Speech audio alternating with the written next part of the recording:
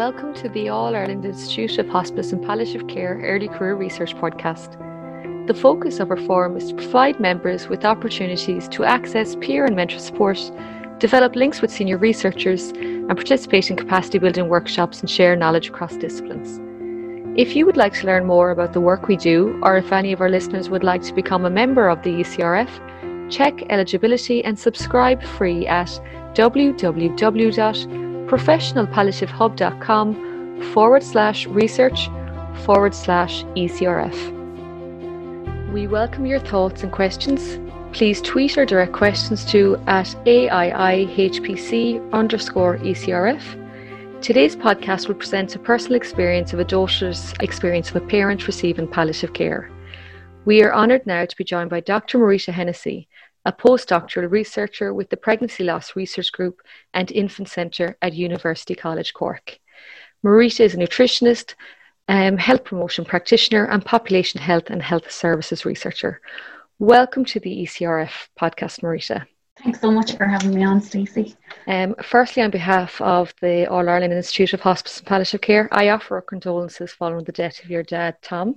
Can you tell me a bit about your dad, firstly, and just what it was like for you when you first got the news that your dad had Parkinson's, and I suppose specifically the last 3 years of his life as he deteriorated? Yeah, thanks, Stacey. So my dad was diagnosed with Parkinson's when he was in his early 60s. So I suppose he died when he was 83, so he lived with it for quite a long period of time.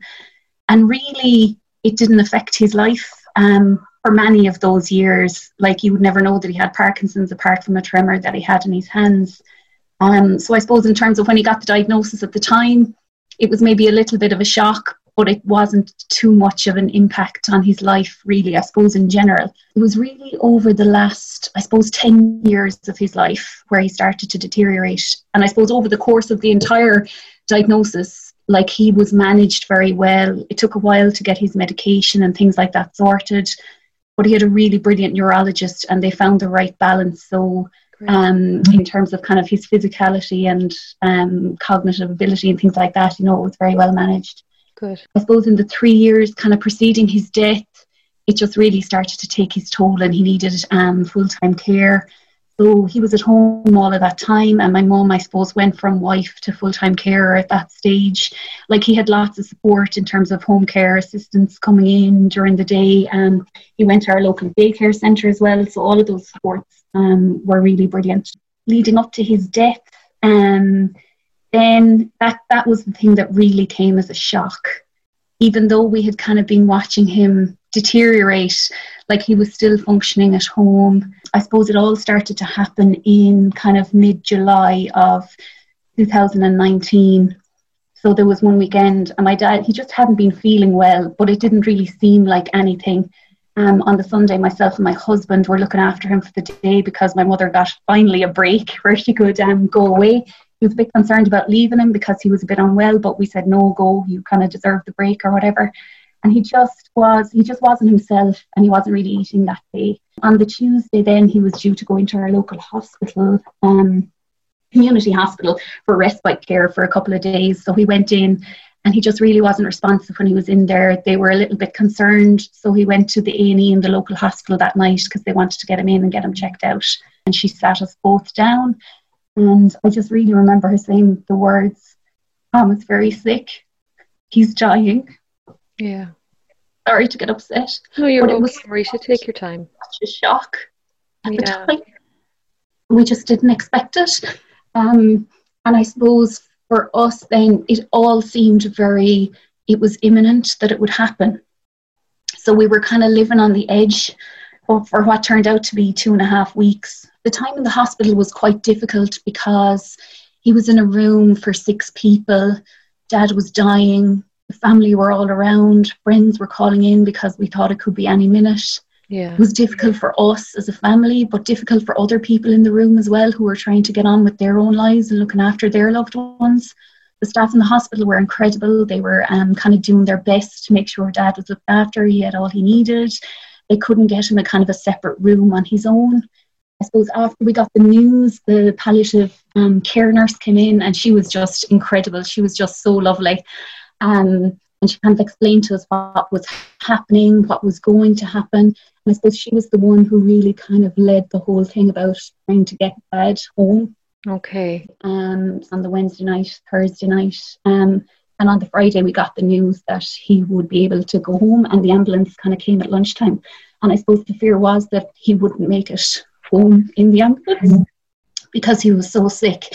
It was really important to us that he was brought home, because Dad himself always wanted to die at home. He never wanted to go into a nursing home. But I suppose just before that episode, when he went into the hospital, we really thought he'd have to go into a nursing home full time, because it was just, even though we had home help coming in the morning and evenings, it was really impossible for my mum to look after him on her own.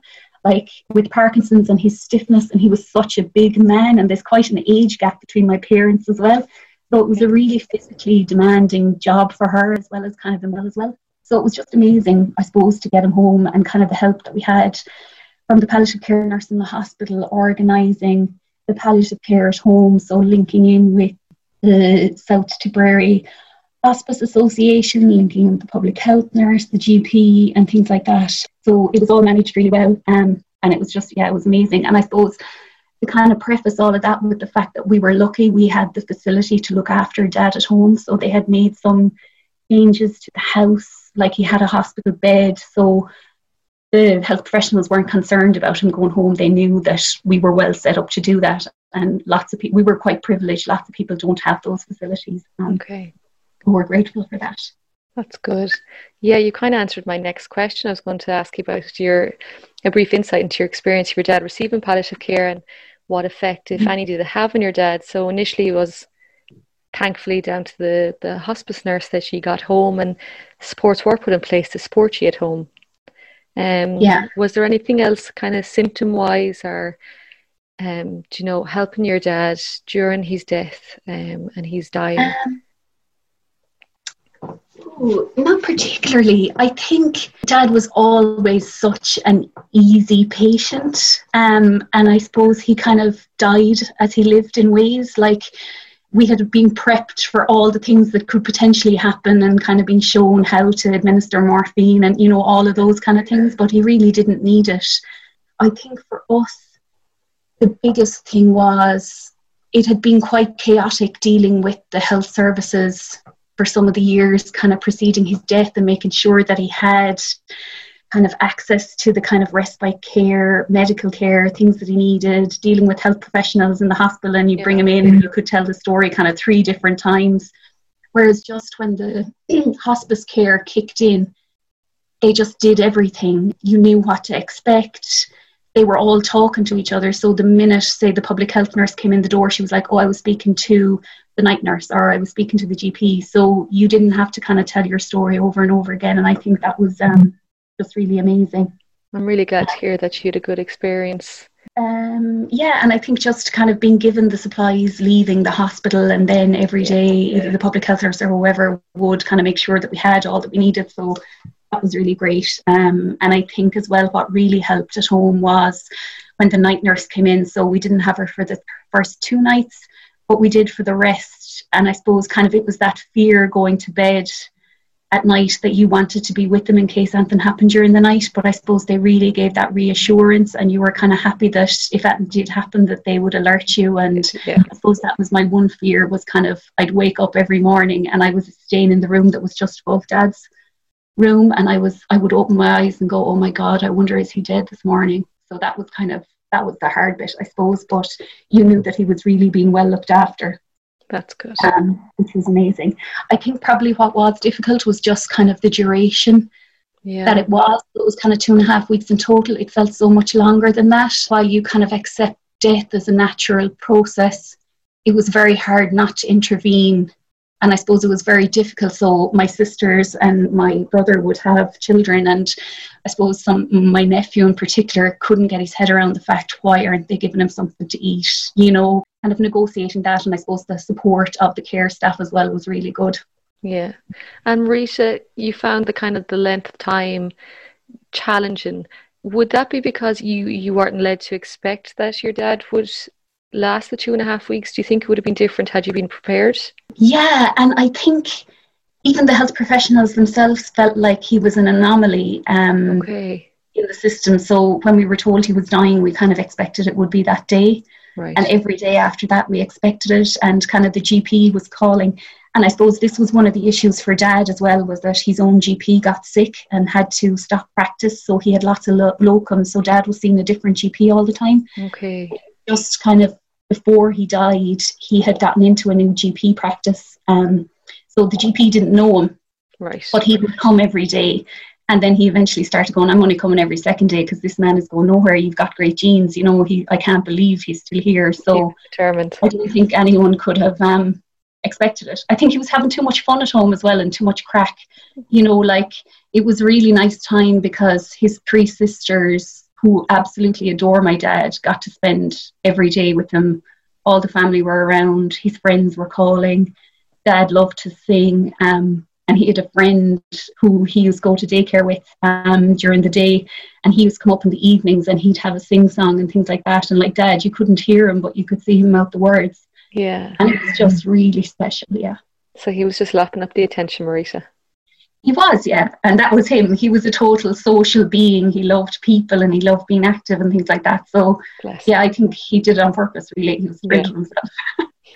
And as you said, your dad lived with his illness quite a long time, and then he passed away. And all this was during your PhD. And a PhD is challenging enough without such a significant bereavement, Marita. Can I ask, what coping strategies did you draw upon when when your dad deteriorated and then eventually died? That's a really tough one for me. And I suppose for me, the PhD was the best of times and it was the worst of times, even before Dad got sick and that he died. I was on the most amazing PhD program funded by the Health Research Board on the SPHERE program with brilliant supervisors, Professor Molly Byrne and Dr. Caroline Heery in School of Psychology in NUI Galway. I had so many amazing opportunities, but I suppose I just struggled with PhD, particularly in second year and third year. Because even though, you have the best support and you're in a really good group, it's still very much your PhD and a very individual thing. And I think I questioned my ability so much.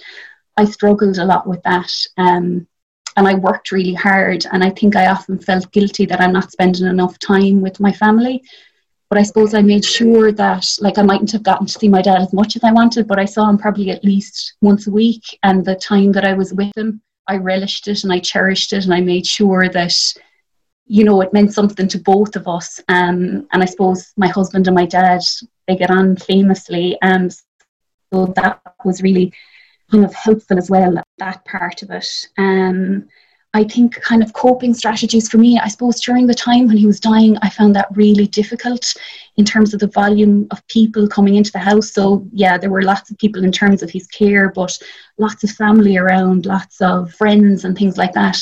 And I just struggled with kind of wanting to be with him all the time, but the place was so busy and kind of making sure he was still comfortable. So what I kind of did was, in the mornings, the very early morning, I go down and just me and my sisters and my mother would be there with him and making the most of that time and making sure that, we had the music on that Dad liked and chatting away to him and things like that. And kind of then checking on him during bits of the day or whatever, just going off reading, going for a walk, things like that, and then spending time with him again at night.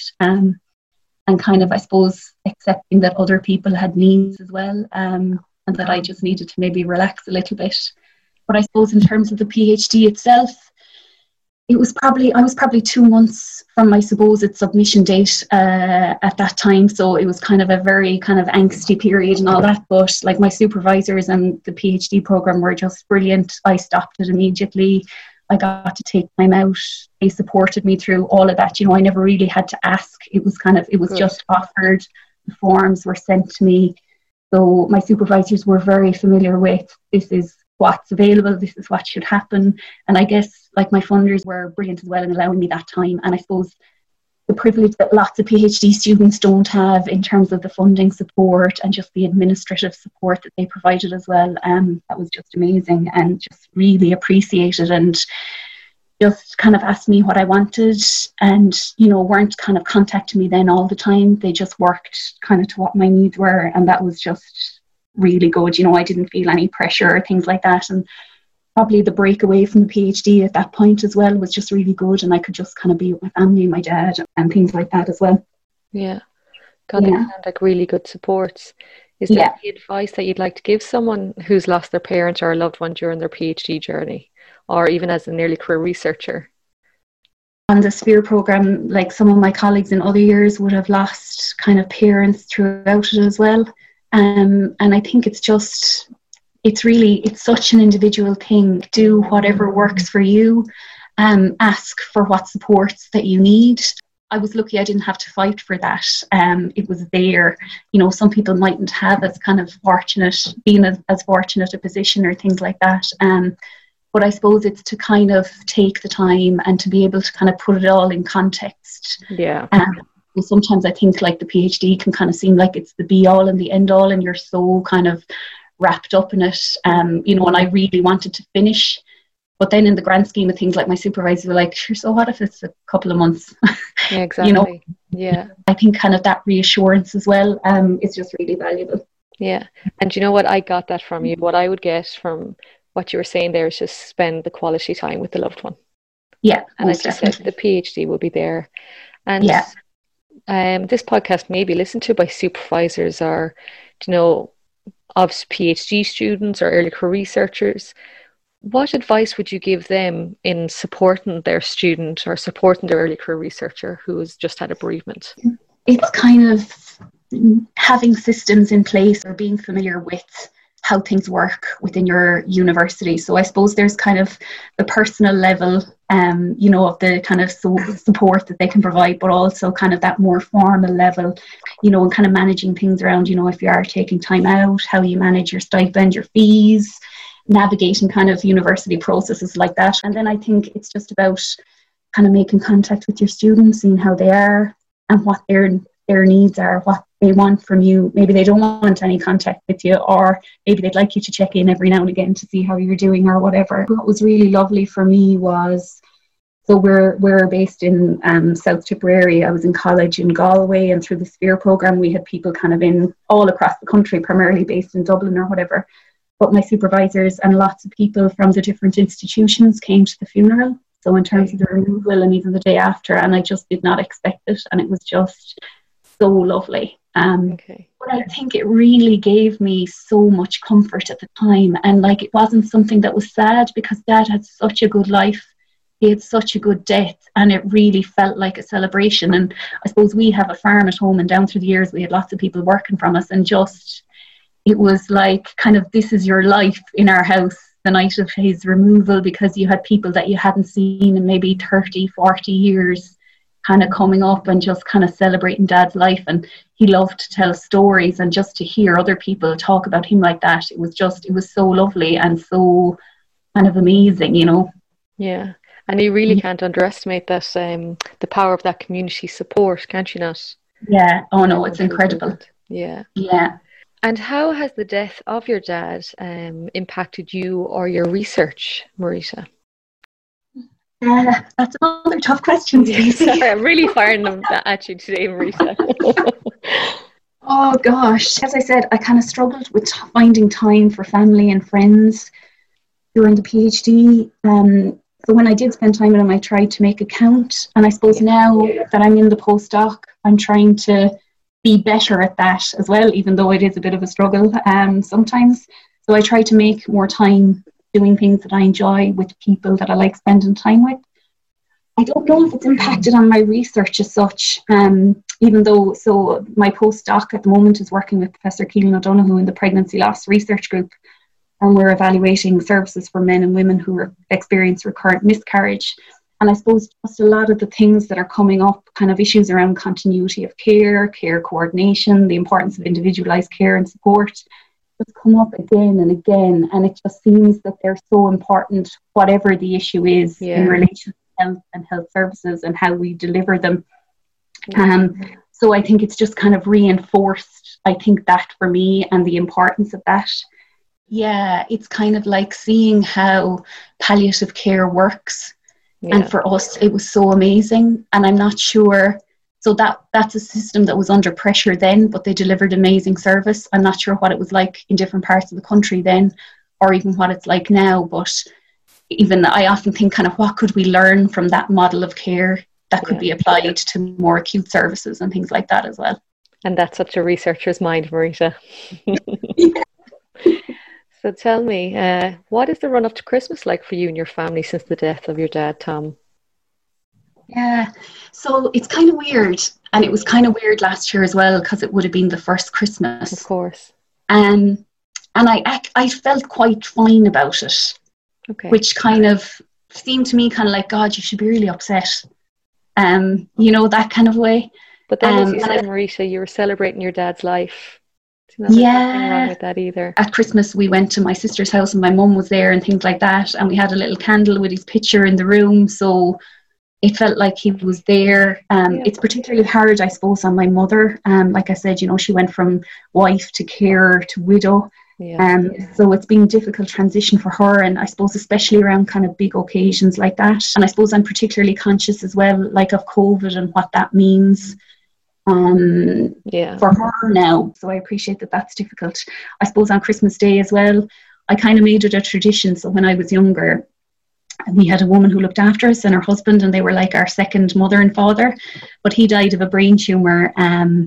It's probably about 20 years ago. But I always make sure if I'm around that I visit him on Christmas Day. So last year I went to see him and my dad and another really close friend of mine who died in December last year. So I think that kind of gave me comfort, and I could go and I could chat to them, and things like that as well. But I guess with my dad, I kind of feel like that he's still a part of me. And like every day, like I think about him, myself and my husband will chat about him or refer to him. It was my birthday kind of a couple of weeks ago, and my husband got me a birthday cake from my dad's favourite bakery, and things like that. So it's kind of those memories, and that's kind of what I think back on and kind of appreciate rather than kind of the sadness of it. Yeah. You've mentioned some lovely ways where you're basically continuing the bond you had with your dad. So Yeah. That's really good. So tell me, for those providing palliative care, what advice would you give them, be it supporting a patient or supporting family members at the time of death and dying of a loved one? Yeah, well, I suppose just to say I think they do an amazing job, like unbelievable, the support that we got. I was just looking at it during the week, so South Tipperary Hospice Movement, like their mission is to support patients and their families in their own home as far as possible and to deliver the highest level of individualised care, showing respect, compassion and dignity to all persons in our care. And I just think we got that in buckets. And I think if you can do that for anyone, I think you're doing absolutely amazing. And I suppose this year they're celebrating their 30 kind of years in existence, and they've done so much for the community during that time. And we really wanted to keep Dad at home. And they enabled us to do that, which was just really special and really appreciated. That's good. And then as a researcher, and you're extremely research active, Marita, I'm really impressed with your research outputs, but what advice would you give to an early career researcher engaged in research relating to palliative care? I guess for me, it's about putting the person at the centre. Yeah. So in terms of your research question, and making it relevant to those who either receive care or who could receive care, as well as all those who are around them. And especially, so not just your research question, but also how you conduct your research, and through kind of all that phase of, the research cycle, even going through to kind of disseminating it and involving people in all of that. Yeah. I suppose a big issue for me, no matter what topic it is how we actually bridge that gap between research and practice. Yeah. So for me, it's about researchers. You need to do the research, but also you need to get your research out into the world as well and try to make changes to policy and practice. So yeah, publish your papers, present at conferences and things like that, but kind of engage in other ways to try and get your message out there to the different people that need to hear it. Yeah. I guess one thing that really stood out for me, just shortly before my dad went into hospital, we were just chatting one day. I was asking him something about what he wanted, because I was always kind of like, we could do something. It was like, okay, well, what do you want to do? And he was like, I don't mind. I don't want to be a burden. And those words broke me that day. So I think we need to do a lot more to support both the person and also those who are involved in their care, so that no one ever has to feel like that. Yeah. And I think on that as well, I think there's a lot that we can do publicly to kind of challenge perceptions around conditions like Parkinson's and dementia, because people often don't understand it. And I would often listen to my mother sometimes talk about people who call to the house and would say how disappointed they were with my dad that day, that he couldn't engage in conversation or that he couldn't do certain things, or how they weren't going to call as often because they found it hard to talk to him. And that just really saddened me. Yeah. That you just can't see the person outside of all of that. So I think we have lots of work to do in that regard. Yeah. I suppose on that, I like to think of myself as kind of an advocate for lots of different things, and I'm happy to rant about certain things. But I think even now, I'm even more passionate about advocating for people's rights to health and care, and including a good death in that. And I suppose a lot of the amazing care that we received when Dad was dying, and even before that, was through charities. So the likes of South Tipperary Hospice, and also the Night Nurse Service from the Irish Cancer Society. And the services were stretched then, and they're probably even more stretched now. And I don't think we should depend on charitable donations for these kind of supports. They should be an integral resource part of our health system. Yeah. So I think each and every one of us has a kind of a duty to advocate for people in that regard, to ensure that they have the right to life and also the right to a good death. I couldn't agree more. And they're really strong messages to kind of fight against that whole idea of burden of care and, you know, the help to carers. And you really hit me with what you said about people visiting and being disappointed in your dad, and just getting it out there, the importance of just being with someone, and that the importance of just that quality of time, just sitting with that person and being with them. Yeah. Well, Marisha, I would like to sincerely thank you for joining us today and sharing you and your family's experience of receiving palliative care during your dad's illness. This insight is really invaluable to us all, and that's whether we are providing palliative care or addressing research needs in palliative care. And sharing such a personal story is incredibly brave, and I wish you and your family a very peaceful Christmas. While I know the loss of your dad is with you every day, I can imagine it must just be that bit harder around Christmas time, when there's such a focus on spending time with family. So thank you. Thank you, Stacey. And again, listeners, we welcome your thoughts and questions. Please tweet or direct questions to at AIIHPC_ECRF. From all of us at the ECRF, thank you for listening. If any of our listeners would like to share their experience of palliative care, or have been an early career researcher or attended a palliative care event, please contact at PowerStace on Twitter. Thank you.